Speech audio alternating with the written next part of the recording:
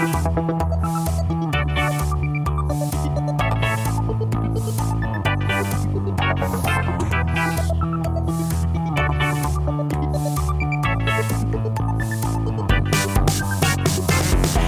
ou Tripoli, Vilnius ou Benghazi, Paris, Moscou, on fait le bunga, bunga.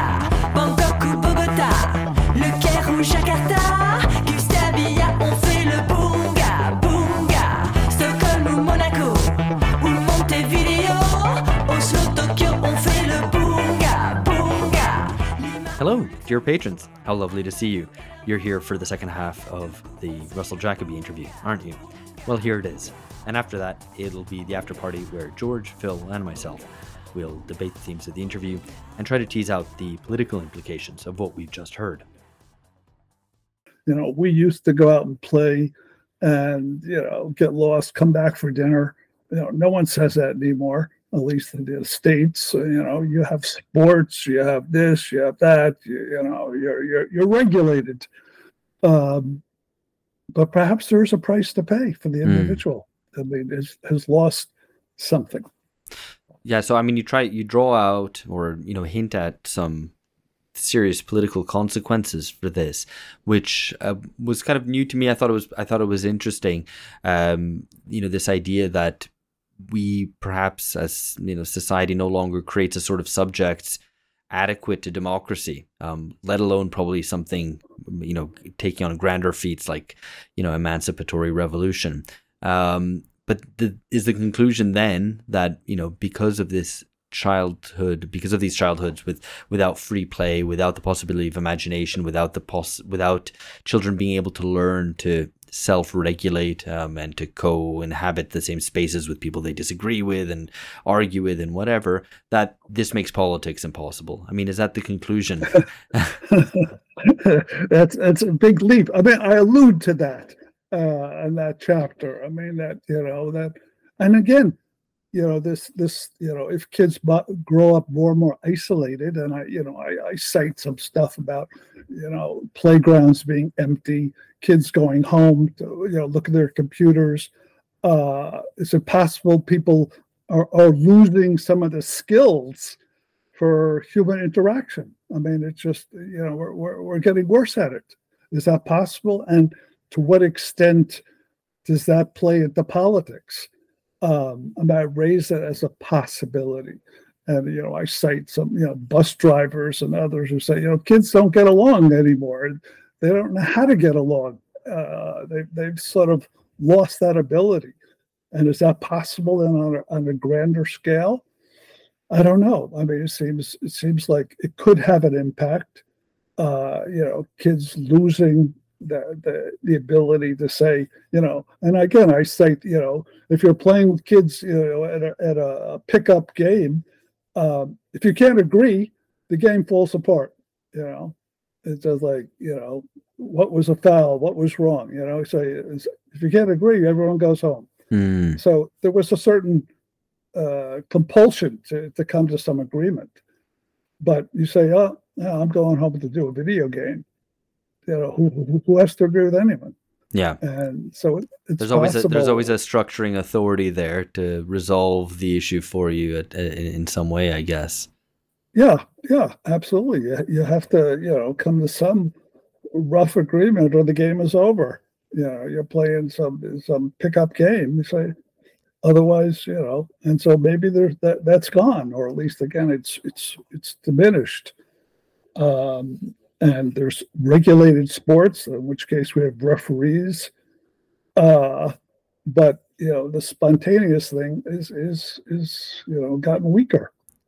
I mean, in my experience, referees are subject to a healthy degree of disrespect, which is, I think, as it should be. So, you know, and that's the case in professional sports, or at least in football or soccer. Anyway, I'm getting kind of sidetracked, because what I want to get to is something that's a core argument of the book, in which you trace the decline of individuality, I guess, if we were going to distinguish it from individualism, down from the kind of early 19th century down to today.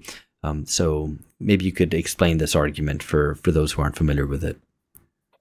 Well, I'm pursuing partially the question of play as being uh, part of that story.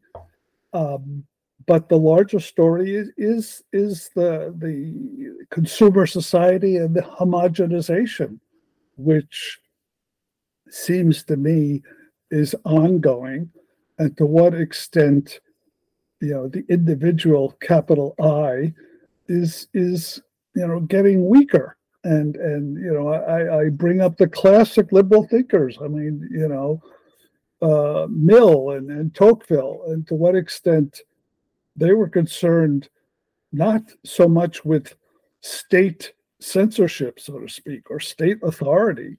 They were concerned, and Mill, it's very clear. I mean, he was concerned with sort of public conformity. That is, as the individual gets weaker, the group gets stronger. The group agreement gets stronger, and that the danger in the democratic societies, and what has to be very clear, we're talking about the democratic societies. The danger is the weakening of the individual becomes subject to a kind of group conformity. And the great liberal thinkers of the 19th century, basically were raising that as an issue. I mean, they were less concerned with the state arresting the dissenters and more concerned with this kind of fear of being censored by the group and not by the state. And again, I'm raising that perhaps they were right. That again, in the democratic societies, the danger is the individuals getting weaker and is more prone to, well, whatever you want to call it, propaganda, groups sentiment, which begins to put a question mark about democracy. I mean, what does it mean if we can't trust the individual to ferret out truth and untruth? It's a dangerous time, a dangerous development. Yeah, I mean, I find that argument, it obviously bears similarities to arguments made 50, 60 years ago by the New Left, right. But I find it much more compelling today, especially if you consider, to take an example that you've kind of just suggested, which is that of, for example, censorship or free speech, where a lot of the discussions on the left today, it seems that there is an attempt to kind of wipe away or ignore, dismiss claims of censorship if it comes from within civil society, that as long as it's not the state saying, no, you're not allowed to say this, that it's okay. And so there seems to be pretty little concern for cultivating a spirit of open debate and free speech and so on. And as you know, as long as it's not state censorship. So I think that would kind of underscore your point. Well, I mean, absolutely. I mean, I mentioned somewhere, leftist professors who put posters in the office of Che or even Mao.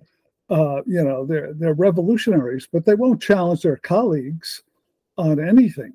I mean, there's a consensus it's very easy to be forthright and radical about issues, in the third world or something, and it's proving to be less and less. I mean, more and more difficult to challenge your colleagues or friends. And so, yes, I think we see this happening. The censorship or conformity has become more and more of an issue on the left. Which historically has opposed censorship, and it's beginning to waffle even on that issue, as far as I can see. Yeah, absolutely. I mean, I if I can be maybe a little bit critical of the book or the approach that you take, I think you've always, or something that's come across reading several of your books, is that you've always excoriated those intellectuals who have limited horizons, or you charge them maybe not in these specific terms, but find them guilty of retreating from big dreams. Like I always get the sense that you're wanting to say, hey, look, the bare minimum is that you should be critical of things as they are and dream of something better. Like if you as the critic, like at the very bare minimum, you should be doing this. Like, okay, it's difficult for the guy who comes home exhausted from work to maybe do it with little free time on their hands. But if you're an intellectual and a critic, then you should be doing this, right?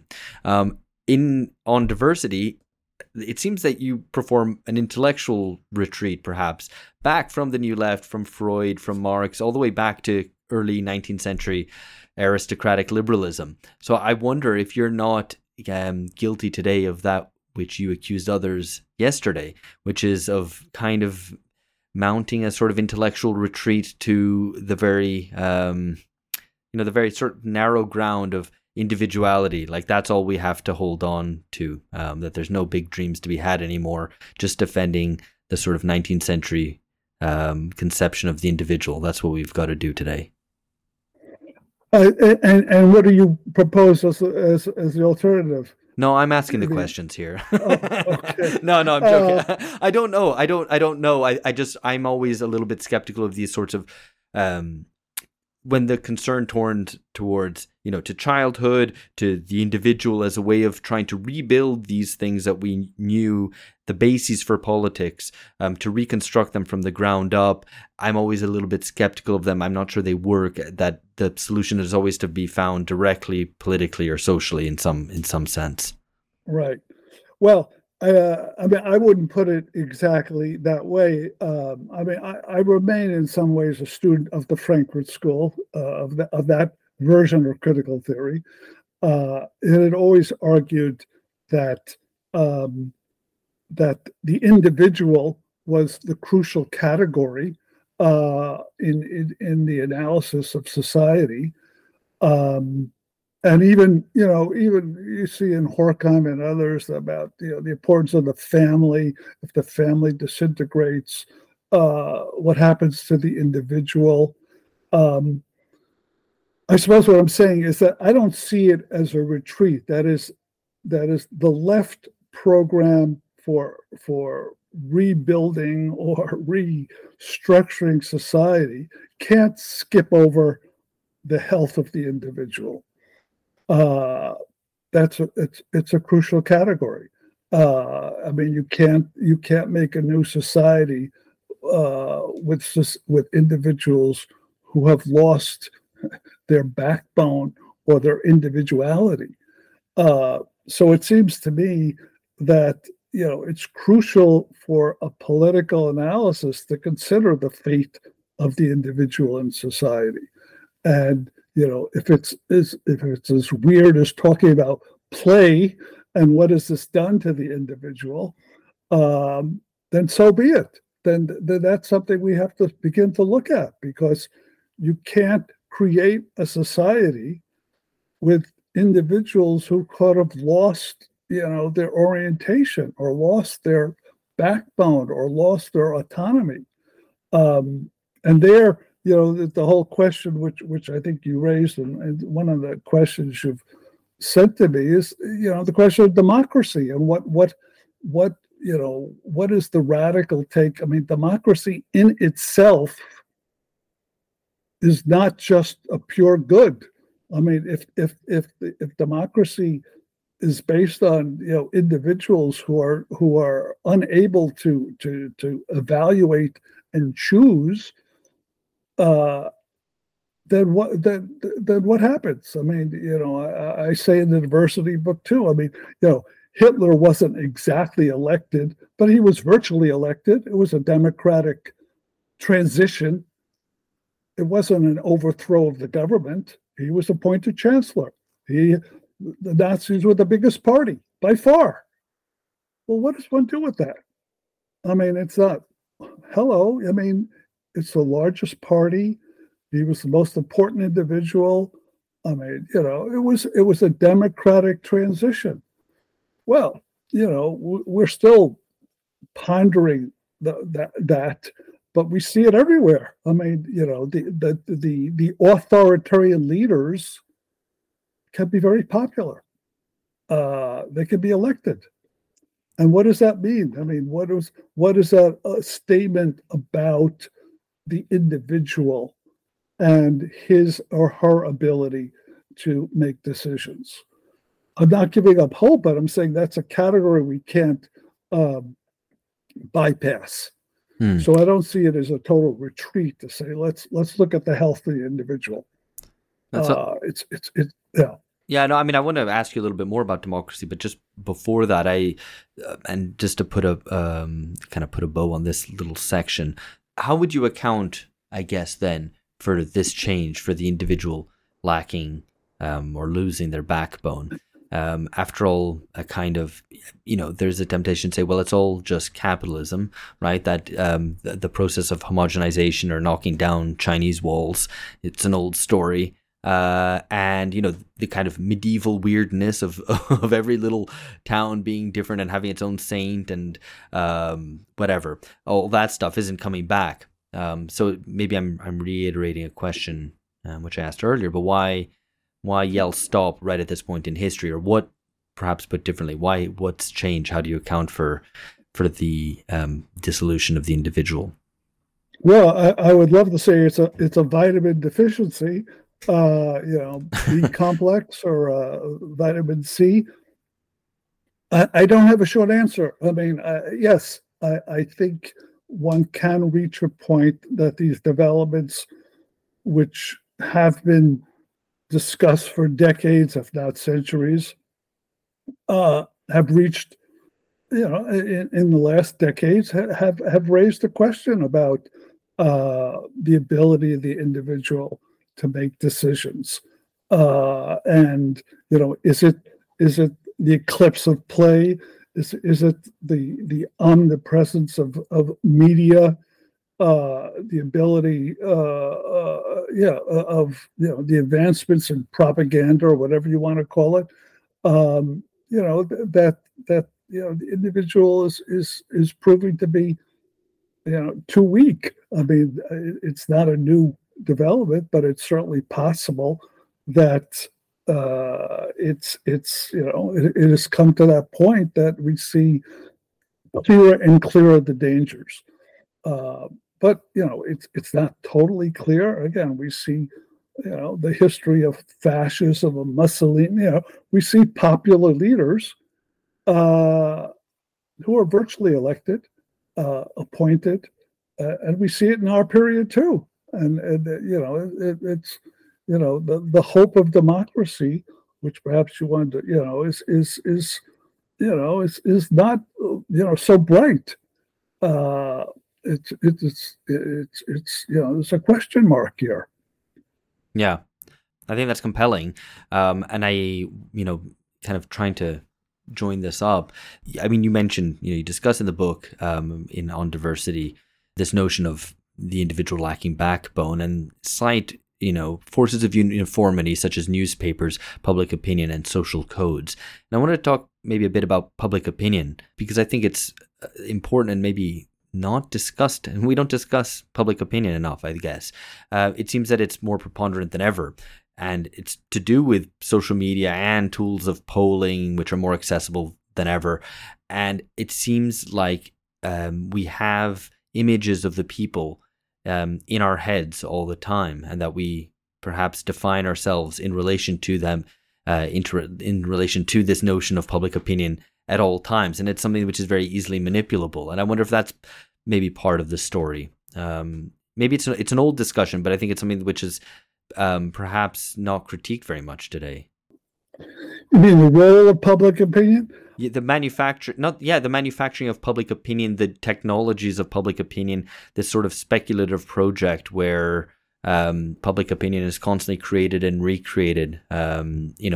Social media plays a huge role in this. We can constantly imagine who the people are out there who are discussing this, but they might be to a certain extent figments of our imagination. Well, I mean, the question of public opinion, I'm not sure what I can shed light on that. I mean, you go back to Walter Lippmann and others who talked about public opinion.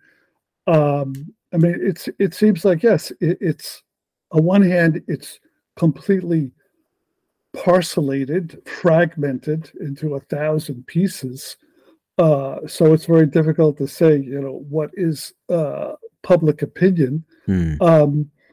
On the other hand, it seems to change. It can change overnight, and it's hard to say what what are the factors.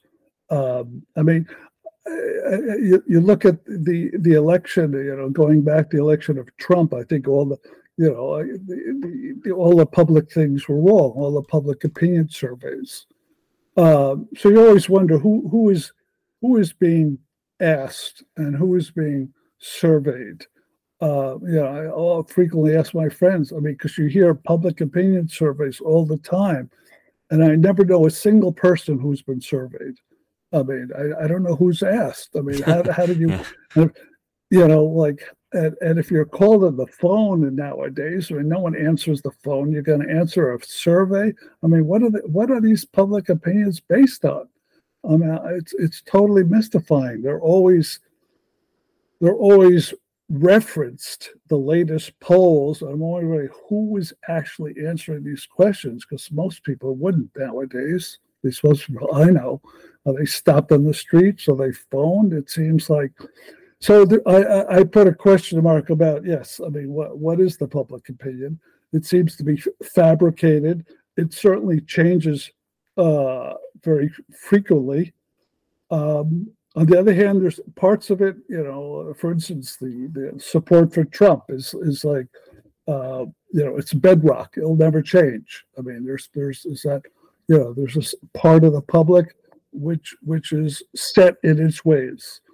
So I'm not sure, how these pieces come together, to tell you the truth, on what public opinion is. I don't, how it's tabulated, how it's researched, is always a bit mysterious to me. I mean, I think, I guess it strikes me that it's so interlinked with kind of contemporary populism, because the mediating institutions of politics, the old civic institutions of political parties and unions and all the rest, are so hollowed out that what you get is this kind of somewhat manufactured people that takes the stage in lieu of actual people organized and bound together in associations. Well, okay. I mean, that's very possible. I don't know that we have representatives or pundits who claim that they're speaking for the public, but it's always a bit mysterious to me. I mean, maybe the public has totally vanished, and we just have self-appointed representatives who say this is what people are thinking. What are people thinking? I don't know. Yeah, I mean, what are people thinking? I guess it's we live at, I guess, at a time of scrambled coordinates, and I wonder what your take is on this and how you position yourself with regard to it. So, specifically, you've got phenomena like class de-alignment, where the working class no longer votes for the left and the middle class no longer votes for the right. It's kind of got all swapped, and for example, the rise of the Brahmin left and an anti-establishment right, the right seeming to be more rebellious, whereas the left increasingly conservative. How do you position yourself with regard to these new or emerging ideological coordinates? Yeah, that's difficult. I mean, I do think there's something to that, and that I've sort of wondered about progressivism as the term for at least the American left, which is an adopted, which basically is a kind of statist welfare state approach. I mean, we're progressive. We believe that things, the state is the answer to many of the issues of the day. So that, I mean, that's progressivism, pollution, health. It seems to be sort of paradoxical that the left has become, in that sense, conservative.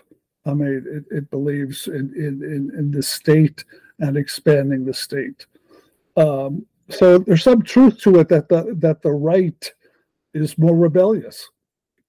And this is sort of, I mean, one of the great paradoxes, and maybe about this kind of right-wing populism, to what extent it rails against corporations and it rails against the mainstream media. That used to be the Chomsky position.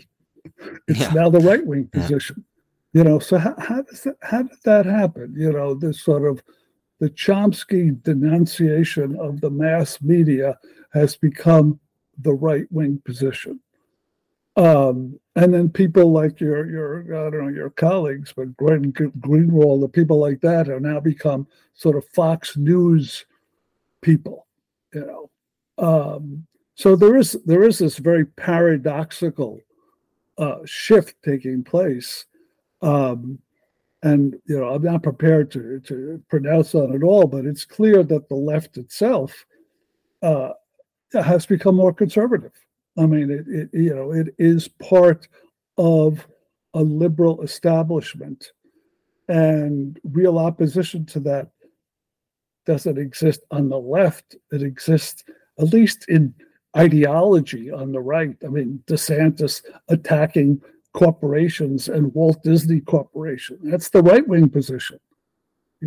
That's weird, right? The right is attacking American corporations and the mass media.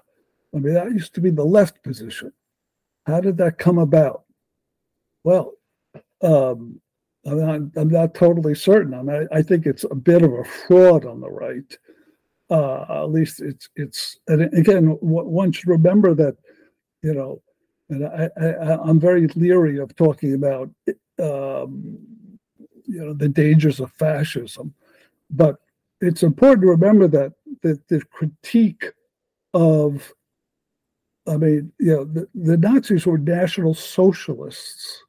I mean, and they attacked capitalism, at least certain kinds of capitalism, Jewish capitalism. They were critics of capitalism.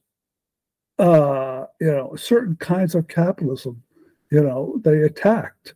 And we see this on the right, reemerging. Certain kinds of attack on capitalism, as being unfair. So this is a right-wing movement, and then the left itself has become, I think, more statist and sort of, New Deal is the furthest left position at this point. And just to finish off, this will sound like a leading question, following on as it does from the previous one, and I don't mean it that way, but your concern with and worry about conformity and the lack of the kind of dissolution of the individual and the way that can play into authoritarianism and demagoguery. Where do you see this fundamentally emerging from?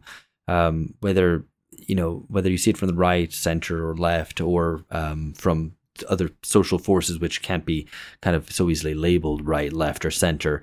Where do you see them coming from? And maybe I don't want to ask the cliche thing which people do at the end of interviews and go, well, what do you do about it?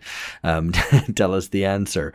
But do you see any cause for optimism or cause for hope, I guess, on the contemporary scene?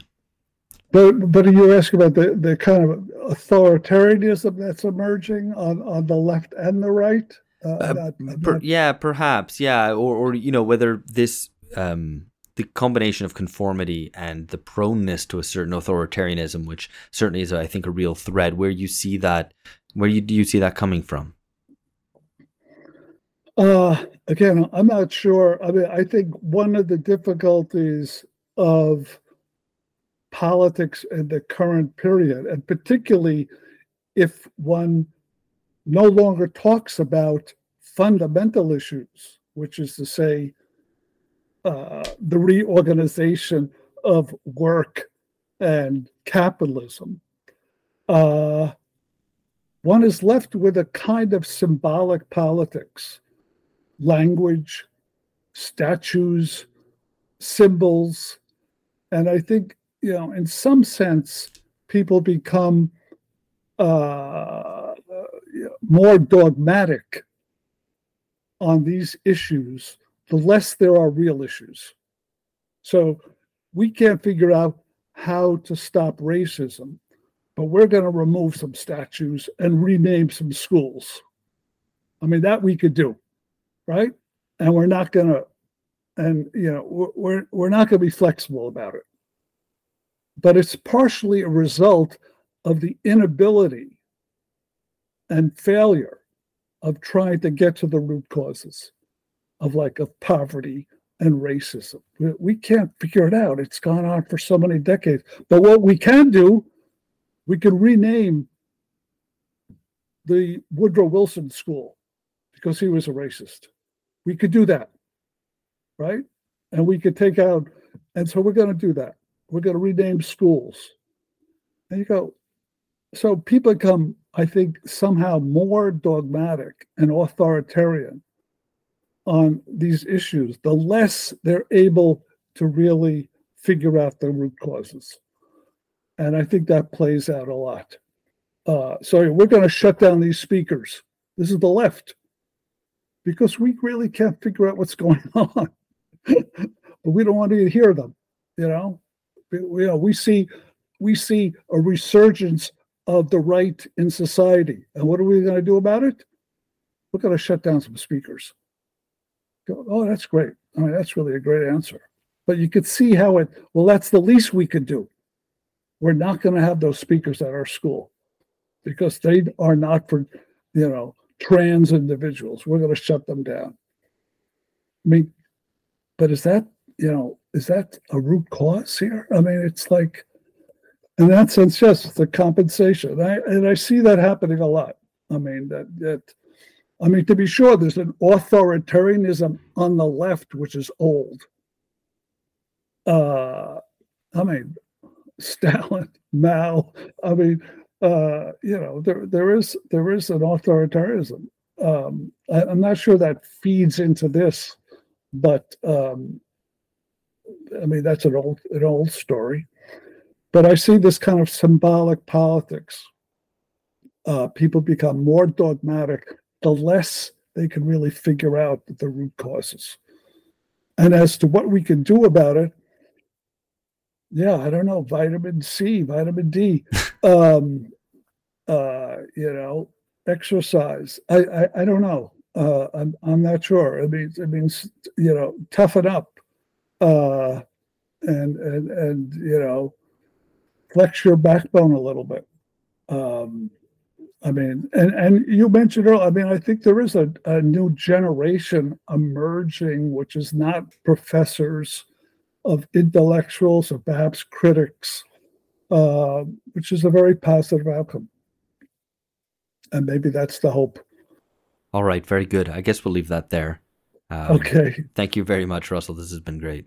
All right. Thank you. It's been a pleasure.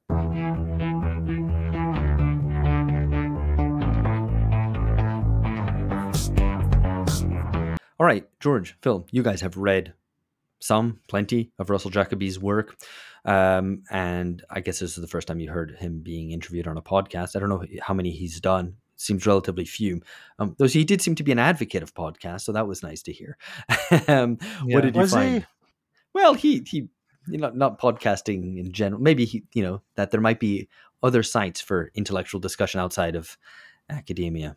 Yeah, I was intrigued by this because it seems basically he was perhaps retreating from the position in the Last Intellectuals, in as much as he said that there is a public intelligentsia outside the academy. He didn't really get into it. How and he mentioned in the discussion that the kind of public discourse or the public intellectual life is still kind of saturated with the jargon of academic critical theory, despite the fact that you have this intelligentsia that's no longer integrated into the academy. And he didn't. Perhaps he wasn't willing to be drawn, or perhaps he didn't have. He didn't have anything to say on it. But it does strike me that that it's true. and we do see some benefits of it, I think. What do you mean benefits of it?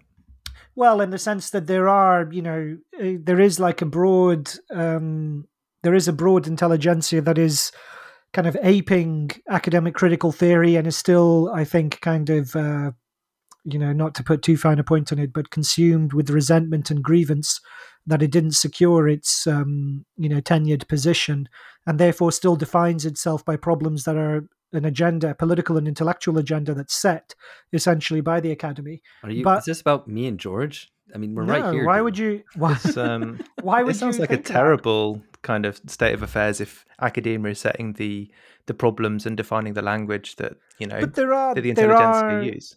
But there are people who stand out outside of that, and there is like, and not wishing to put too fine a point on it, but there is a wider intellectual discussion which podcasting is part of, and that seems to me something valuable. But you also have people who have managed people, I don't know, like people we've had on this pod, no less. I mean, I suppose figures like Branko Milanovic or Wolfgang Streeck, people who've managed to kind of carve out a public role for themselves in this new context that I think perhaps would have been more difficult in the age prior to Substacks and blogs and podcasts.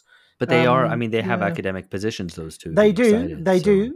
So, but I was also thinking of other people that we've also had on, I suppose Amber Ali Frost would be one. I think, people who have a public profile, who are essayists, or Angela Nagel, another, people who have that public profile in intellectual debate and even kind of shape and mold it in particular ways, but their authority doesn't derive from, holding an academic chair, which is different to the world that Jacoby described in The Last Intellectuals. And so, he admitted that in his discussion with you. He wasn't willing to or he didn't go into talking about how, how the quality of the new intelligentsia, but it seems to me that there are some standout kind of luminaries within it, which is a good thing.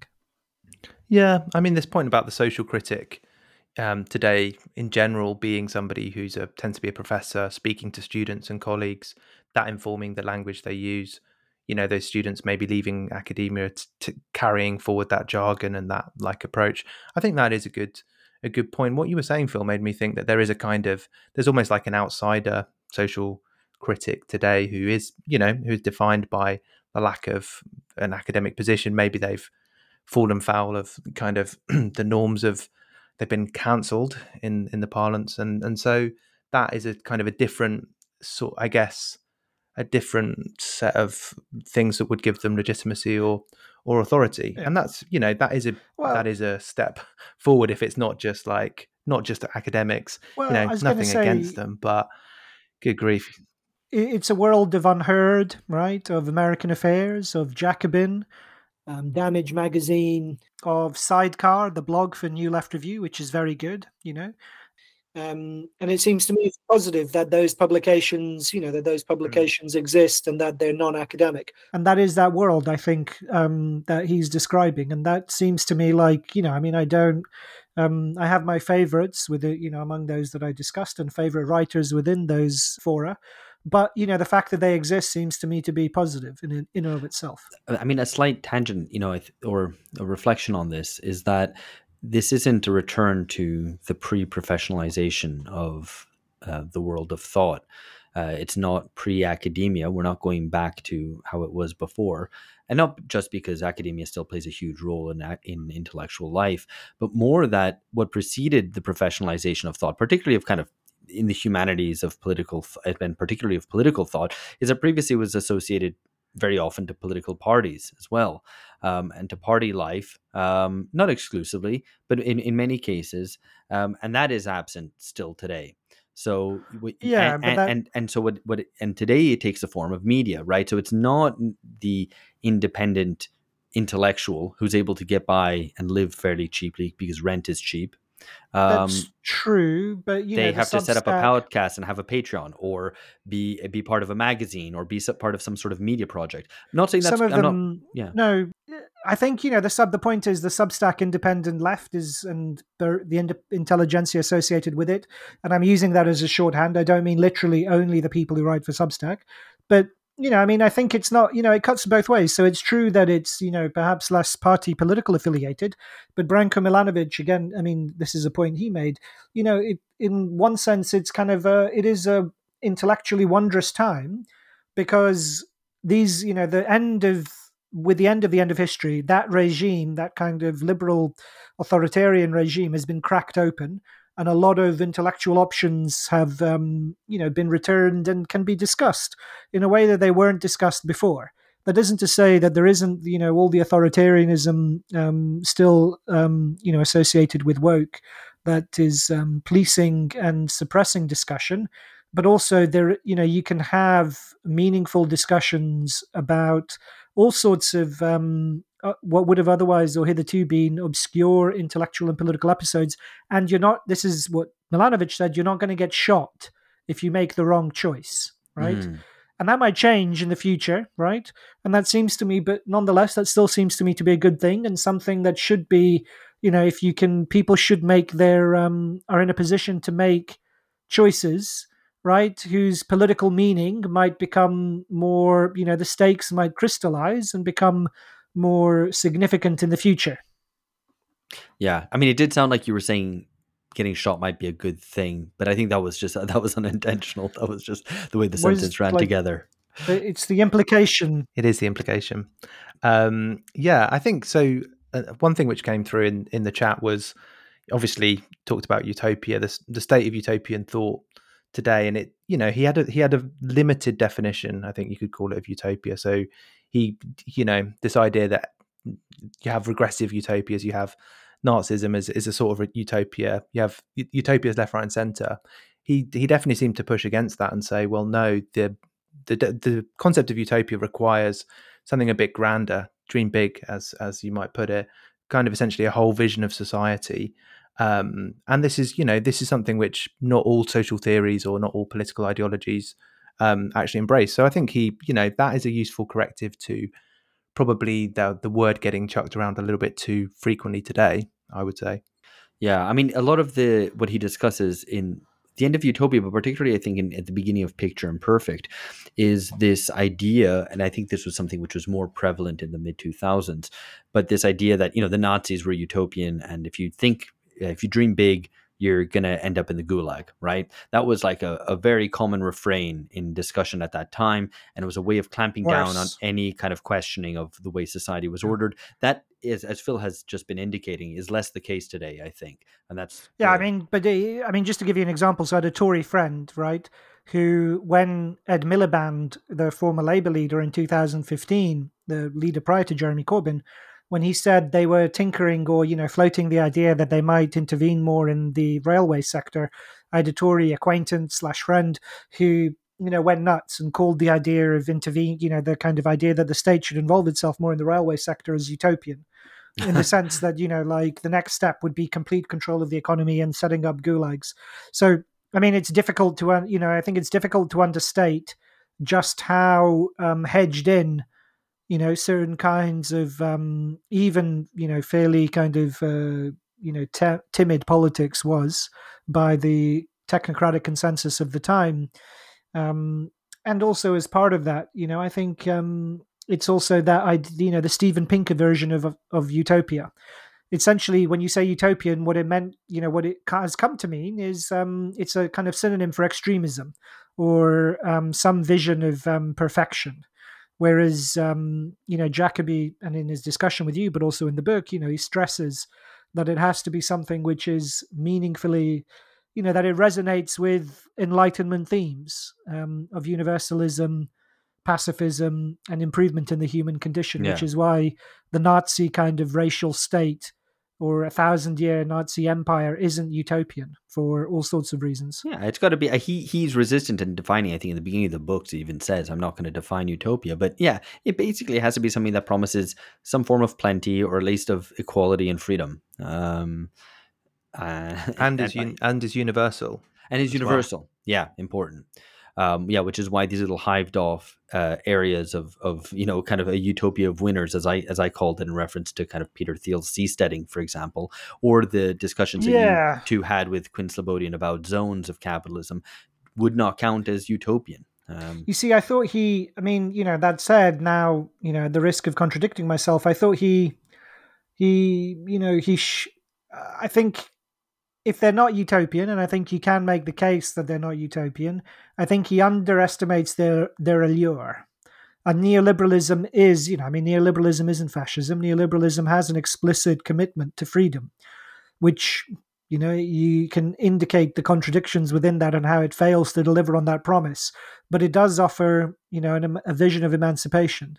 And so his unwillingness, I think, to concede that it has some of that glimmer, or some of that appeal, I think it's important, and I thought he should have conceded to you on that.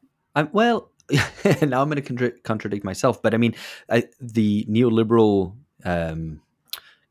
relationship to freedom, I think, is something that has long passed. It was something that was a facet of neoliberal thought before neoliberals took power, and was maybe a feature of the neoliberal cell, in the 70s and 80s. It definitely was. The period of rollback neoliberalism, of cutting back the state. That certainly was. But I think the period of rollout neoliberalism, of kind of extending market logics into all these domains of life, starts to lose the relationship to freedom, I think. Kind of. It does, right? But the point is, Nazism isn't utopian because it's explicitly based on repudiation of the promise of liberty and universalism, and progress, which those are things that are part of the neoliberal package, or at least the neoliberal offer, at least, right? So we should discuss ourselves if we think that there is any utopian thought out there, or at least some glimmers of maybe deeper thinking which points to different futures. Is there something out there? I tried to kind of draw Jacoby out on that, but no, I think you're right that at least on the left, it is kind of UBI and automation of some sort. That is I think that would fulfill all the criteria of being, universal peace and kind of, security for your grandchildren. I think is what Jacoby said. Thomas More was talking about, if I remember correctly. And yeah, I think that probably is it. And it's that it doesn't have a clear, well, maybe it does in some articulations, but there is certainly a whole form of society imagined there. It is something which everybody is supposed to get on board with. So I would say that is the contemporary utopianism that we have. And it is one, Alex, I think, as you correctly pointed out, that's based on a sort of withdrawal or resignation of some sort. So yeah, I think that's probably the character of utopian thinking today, at least on the left. So, I mean, I'm working on a thing in which I discussed kind of just briefly that there's so much dystopian fiction out there that has been on our screens, particularly over the past decades. And some people have observed, something that I've observed in a couple of recent editions of some form of dystopian fiction, particularly post-apocalyptic fiction, whether they be zombie apocalypses or others, a slightly warmer, more human note to them, where the post-apocalyptic scene has people refounding community, being more free to pursue you're talking about The Last of Us. Well, so that's one case, and something which puts this even more clearly: the genuinely beautiful and touching Station 11, which, if you haven't seen, I strongly recommend. I'm actually planning to rewatch it. I found it that good. Where there as well, it's not a vision of plenty. Because the old world has been destroyed. So it's not an industrial civilization. It's a world where, in fact, we're, all that kind of the busyness and the intensity of the industrial world is put behind us, but it allows us to kind of refound community and freedom. And people can dedicate themselves to the arts, to learning an instrument, to doing theater, or to building structures which are necessary for society, building a water tank for the community, whatever it might be. This relates a little bit to the discussions we've been having in the reading club about Martin Hagelin's book. It's also relates to discussions we had with Alex Gurovich about UBI and associated notions of post-work. I think we've all been kind of relatively ambivalent on a lot of these questions, but I just think it's interesting to observe that there might be a shift in tone going on there, which I would read as positive. So we don't have utopian thinking, but we have post-dystopian thinking, i.e. the best that we can hope for is a dystopia which kills 95% of people but leaves, some people alive. You if get we're gonna like read you it get to literally, keep yeah. you get to keep a nice flat, like the water is still running in your flat. Maybe Oh well, not the really. No, zombies are this is outside the compound. yeah. That in the case of The Last of Us, I suppose. No, I was thinking No actually more of spoilers. of Jackson, Wyoming, and what that becomes in The Last of Us. At least in season 1, I haven't played the video game. I don't play video games. I don't know how that develops, but that does seem like to be a genuinely functioning community which provides people with self-realization. It does. It does show the low base we're operating from. If it's a turn from like the complete bleakness of almost reveling in the dystopian grimness to now there are green shoots of hope. Yeah. But no, I mean that is I think we're much more familiar with dystopian than utopian, art and thought today, definitely. The two things are very closely linked, though, right? Because I mean, even the extreme dystopian, impulse and the extreme dystopian thought is a way of kind of imaginatively wiping the slate clean.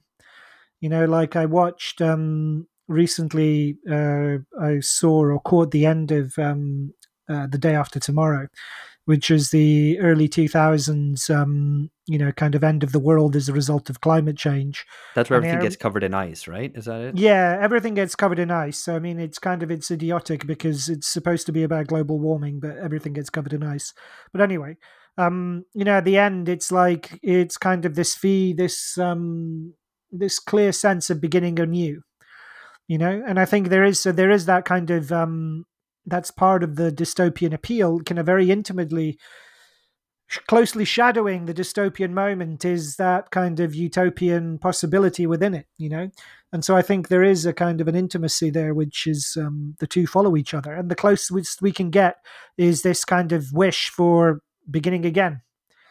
Press the reset button. Essentially, yeah.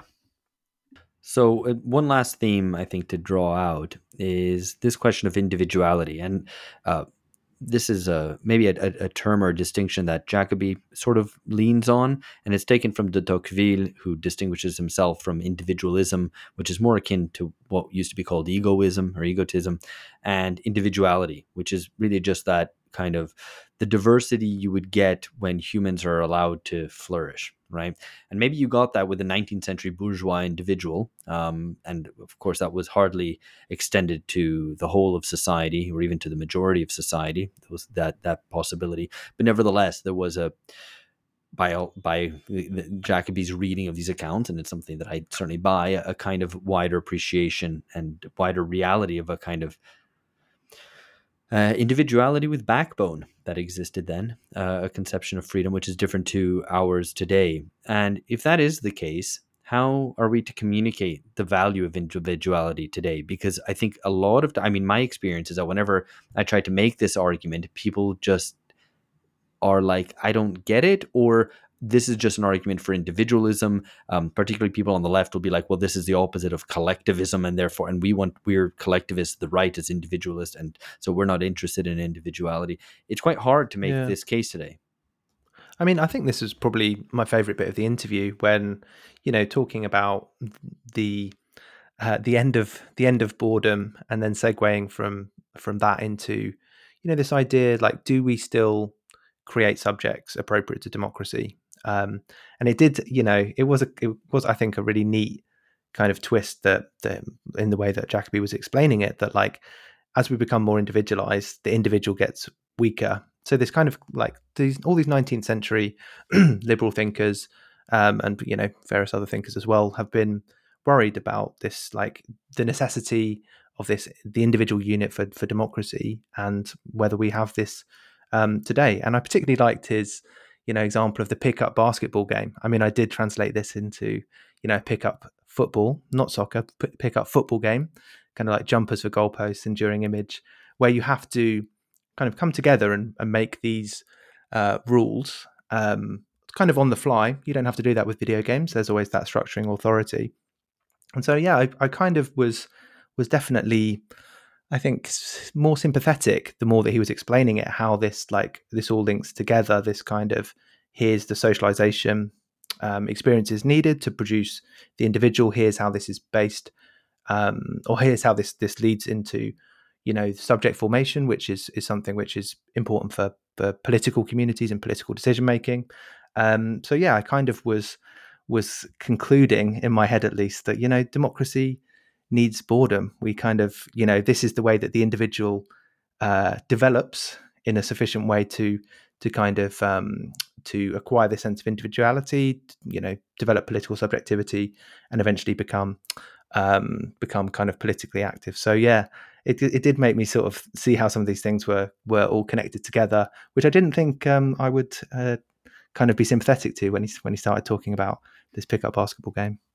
It's I credit Jacoby for not having, being willing to admit that it's under your kind of questioning that it's a complex problem, and it's very difficult to draw a line after which you can say this problem is objectively worse than it was in the past, and he was willing to say that, and he didn't have some well-rehearsed kind of stock answer to some of these questions. And I think that, like I say, that's to his credit.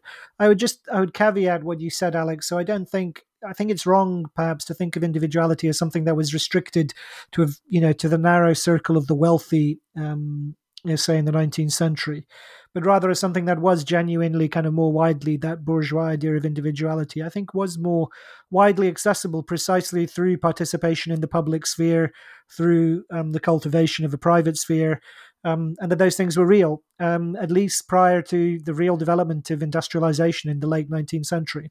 So with the the kind of that the laboring classes get sucked in to regimented, highly organized systems of production over which they have no control on the one hand, and the salaried middle classes, their kind of genteel lives get integrated increasingly into the white collar salariat and the bureaucratic hierarchies of the modern state and the modern corporation. And I think that would, that's the kind of and it's that line that develops in monopoly capitalism, mass politics, and totalitarianism. That is the line that is, traced by Horkheimer, and the pressures to which the bourgeois ego is subject, by the mid to late 20th century. So to that extent, I don't think individuality was this kind of small thing. I think it was a genuine thing that has been undermined and hollowed out over the course of the last 150 years. And it's difficult within that to draw a line. I mean, at the same time, I think you have to trust your instincts on this and say it is worse. I think it must be worse now for all sorts of reasons. That even with the, even notwithstanding the fact that we don't have totalitarian mass politics, but we do have large, alienating structures, bureaucratic structures, organizational structures of all kind. But compounded with that, you have these pernicious developments in child rearing and education. Compounded with that, you have the erosion of leisure time, and the stagnation of leisure time, and the kind of frantic and prolific character of work, the conflation of leisure and work. And those things seem to me, you can identify them as further retrograde trends within the mangle. Yeah. I mean, I wonder, because Jacoby was explicit about this, that, I'm going to caricature how he put it. This is not the terms in which he discussed it, but that the problem is with the people, not with politics. Now, I'm that is a caricatured way of putting it, but basically, the idea being, and he refers back to J.S. Mill with this, where the threats to individuality and the pressures of conformity are things that come from within civil society. It's not something that the state is doing. Yes, there is state censorship, but he wants to turn his gaze to this culture of conformity.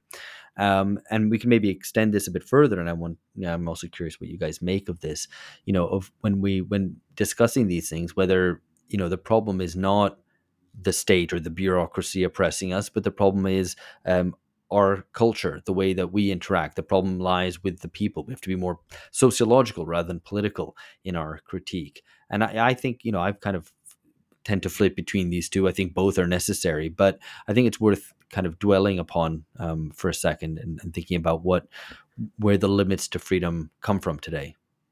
Yeah, it's a good. I mean, it can't be fully a simple answer, but I think the point that he made about like what explains the appeal or the like how prominent the ideology of diversity is.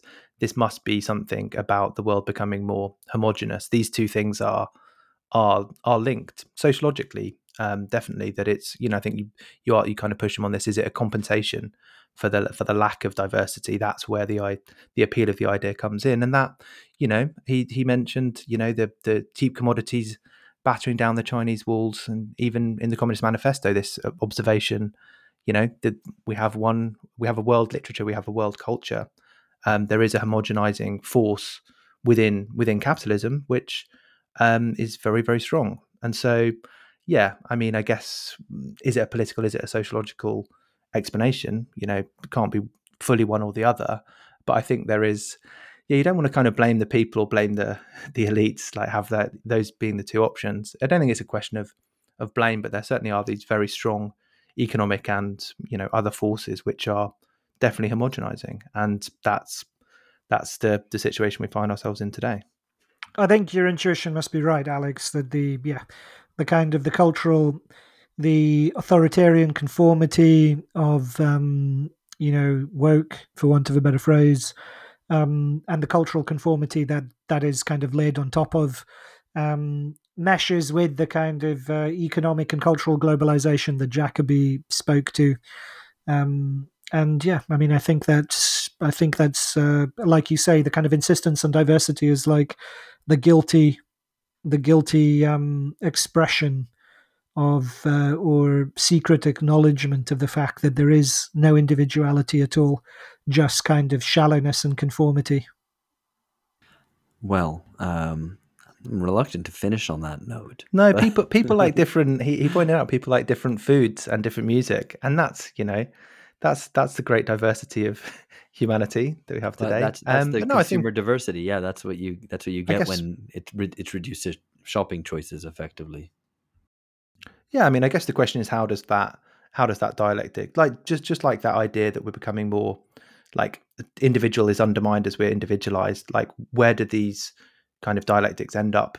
What contradictions do they produce, and how does that move on to a new situation? I mean, that would take another long interview, but I think that's the the question that you sort of comes to mind when you think about these things, I think. That's a nice way to put it, and maybe we'll end there. I think this question of how individuality becomes undermined as we become more individualized or atomized, I think that's something to dwell on, and maybe we should come back to on another episode. But for now, we will leave that there. Thank you very much for accompanying us. Thank you for being a subscriber to BungaCast on Patreon. And we look forward to your thoughts on this episode. And we look forward to discussing them, which we will do rather soon in the next Alpha Hibonus bonus episode. Thanks for being with us. Catch you later. Bye-bye.